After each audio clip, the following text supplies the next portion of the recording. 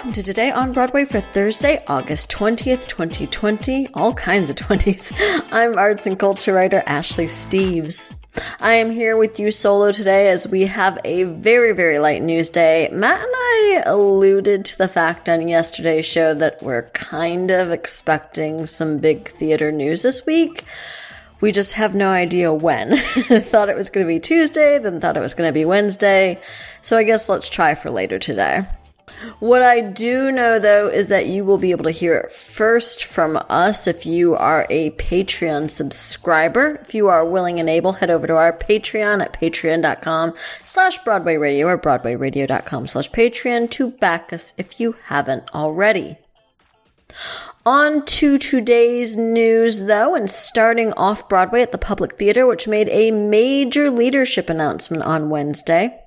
Sahim Ali and Shanta Thaik have been named Associate Artistic Directors as part of an expanded and restructured artistic leadership team effort. The two will join Mandy Hackett, who remains in the same role, with all three taking on a specific branch of work within the organization. Ali doubling as resident director, curating, developing, and directing productions. Thaik continuing as director of artistic programs, overseeing Joe's Pub, Mobile Unit, Under the Radar, and more. And Hackett continuing as director of public theater productions, which includes leading commercial project efforts from early development to potential Broadway transfers. In a statement, longtime public theater artistic director Oscar Eustace said, quote, "This restructuring celebrates the growth and strength of our artists, diversifies the artistic decision-making authority at the public, distributes leadership, and opens up our decision-making to more voices. There is much more work to come, and shortly, but I believe this is an important step in the process of the public becoming a more progressive, just, and anti-racist institution." This follows calls in recent months for theater companies across the country to restructure their leadership, as we've said many times already, to make an equitable anti-racist institution and an equitable anti-racist system. You have to fix not just who's on the stage, but who's behind the scenes and at the leadership table.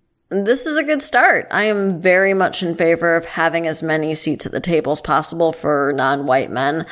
Ali and Thaik are both incredibly talented. I'm a big fan of the public, as I've discussed many times. This decision is kind of, it's got my attention turned on them even more so than usual. This also fits in with an article that came out from the New York Times yesterday on the very topic of leadership restructuring, entitled, "At Theaters, Push for Racial Equity Leads to Resignations and Restructuring." Michael Paulson looks at Philadelphia's Curio Theater Company, Berkeley's Theater First, and New York City's Ensemble Studio Theater, among several other organizations, all of which have in recent months announced leadership and structural changes. At Curio, co-founder Paul Kuhn has relinquished his programming and hiring authority to new co-AD Rich Bradford. At Theater First, artistic facilitator John Tracy has stepped down to create a new term-limited AD position. And at Ensemble, William Carden will be leaving the group. Says Carden, quote, "The key to anti-racism is sharing power. It takes a lot of work and a lot of humility, and it requires that white people step aside." Paulson also addresses, as we've already discussed, Baltimore Center Stage's recent changes responding to demands for change published by We See You White American Theater.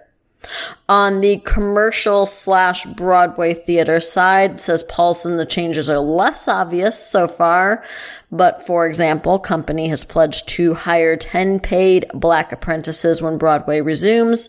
Wicked is sponsoring the Broadway Advocacy Coalition's Artivism Fellowship, which plans an inaugural class of Black women artists, activists focused on systemic racism and criminal justice reform.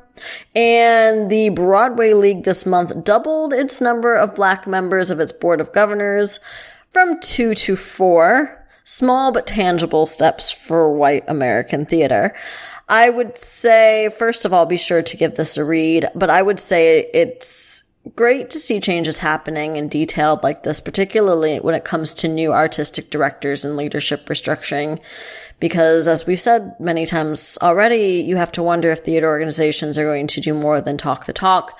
Some are definitely still in that talking stage, or worse, they've been completely silent. So to have organizations reorganizing from the top and saying, yeah, no, we need to change, that's promising. And we all just have to keep pushing for that change in the coming months before theater as a whole is up and running again. All right, on to some screen and streaming news. And coming off the announcement yesterday that Amandla Stenberg would be joining the cast of the upcoming Dear Evan Hansen movie, 2 other cast members have been announced. Broadway alum Colton Ryan and Nick Dodani have been tapped to play Connor Murphy and Jared Kleinman, respectively, in the adaptation. As Matt and I discussed yesterday, at this point, while not officially confirmed, Booksmart's Caitlin Dever is rumored to play Zoe Murphy, and Ben Platt is expected to reprise his Tony-winning performance, despite the fact that he will be like 28 by the time this comes out. Ryan was most recently appearing in Girl from the North Country up until the shutdown, but was also an original cast member of Dear Evan Hansen, understudying the roles of Evan, Jared, and Connor. Dodani, a comedian, is known for his work on Netflix's Atypical and in the film Escape Room. Great casting for both, particularly Dodani, who was excellent on Atypical.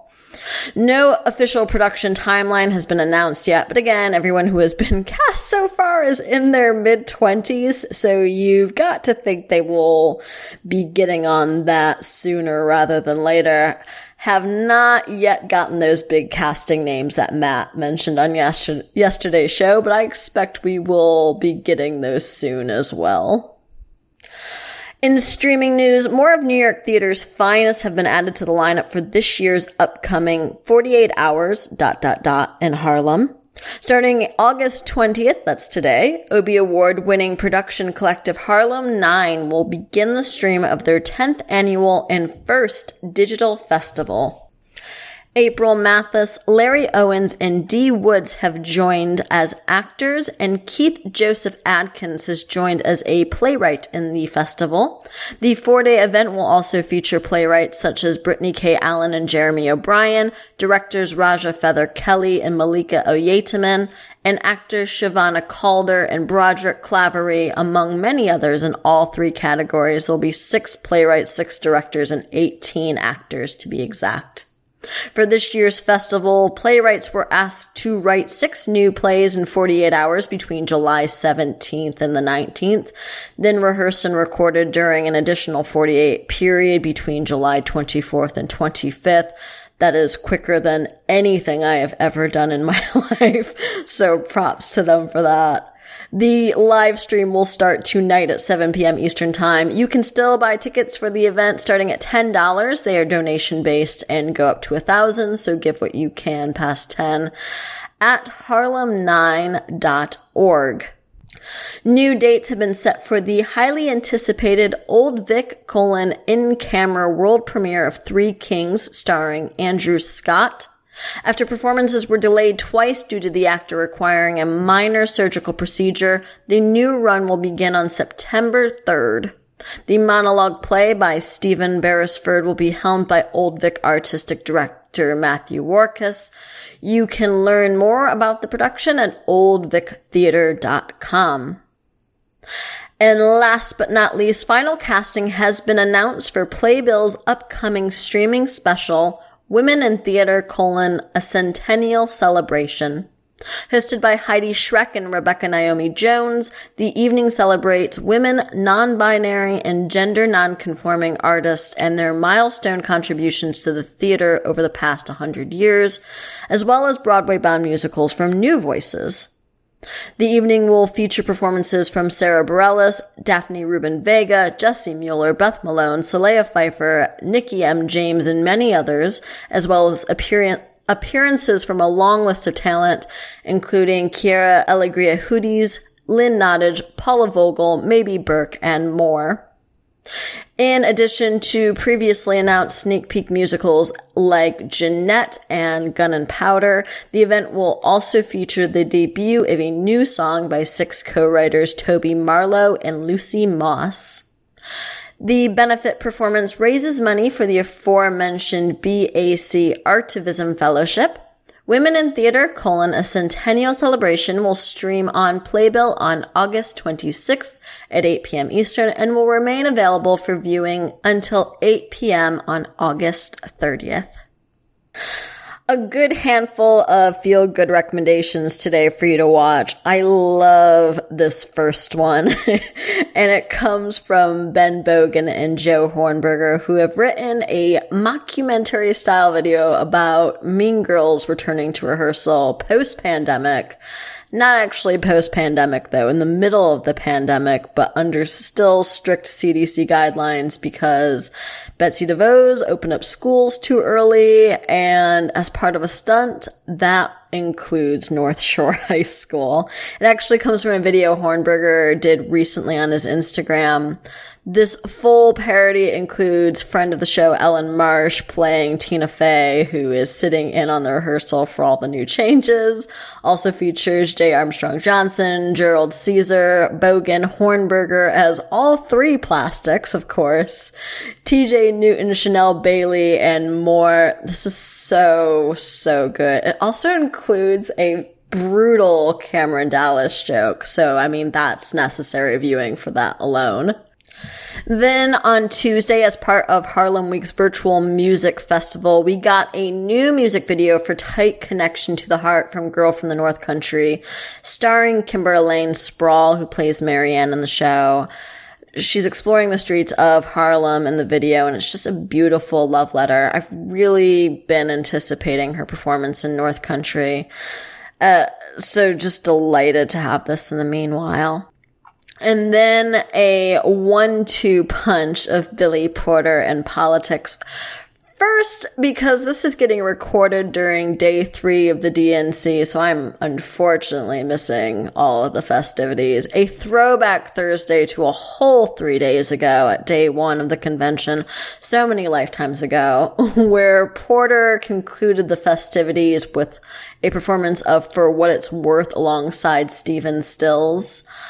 I have absolutely no idea what to do with this performance other than it's not the strangest thing that's happened this year by a long shot. I know they cut off because I didn't watch that night either. As you can guess, I don't watch the DNC, but everyone I know does, so I can follow along from afar. But I know they cut off from it and people were really outraged about that. I personally thought it was a great rendition of a song I generally do not really like, so I guess if nothing else, that is a win for the DNC. And then finally, Black Theater United and Stacey Abrams' Fair Count have partnered to launch the Only One of Me campaign, which features artists of color hoping to inspire completion of the 2020 U.S. Census amongst hard-to-count populations. Porter did one of him walking around Harlem. The great Misty Copeland did one featuring her dancing outside Lincoln Center. Of course, if you haven't filled your own census data yet, you still have until September 30th to do so. So get it done at mycensus2020.gov. That, as well as the link to everything I've discussed in today's show, will of course be in the show notes. All right, that is all we have for you today. So thanks for listening to Today on Broadway. Follow us on Facebook and Twitter at Broadway Radio. And if you are willing, able, and so inclined, you can back us on Patreon at patreon.com/Broadway Radio, broadwayradio.com/Patreon. And as always, you can find me on Twitter and Instagram at NoThisIsAshley. Have a great Thursday, everybody. And I believe Matt and I will be back to talk with you tomorrow.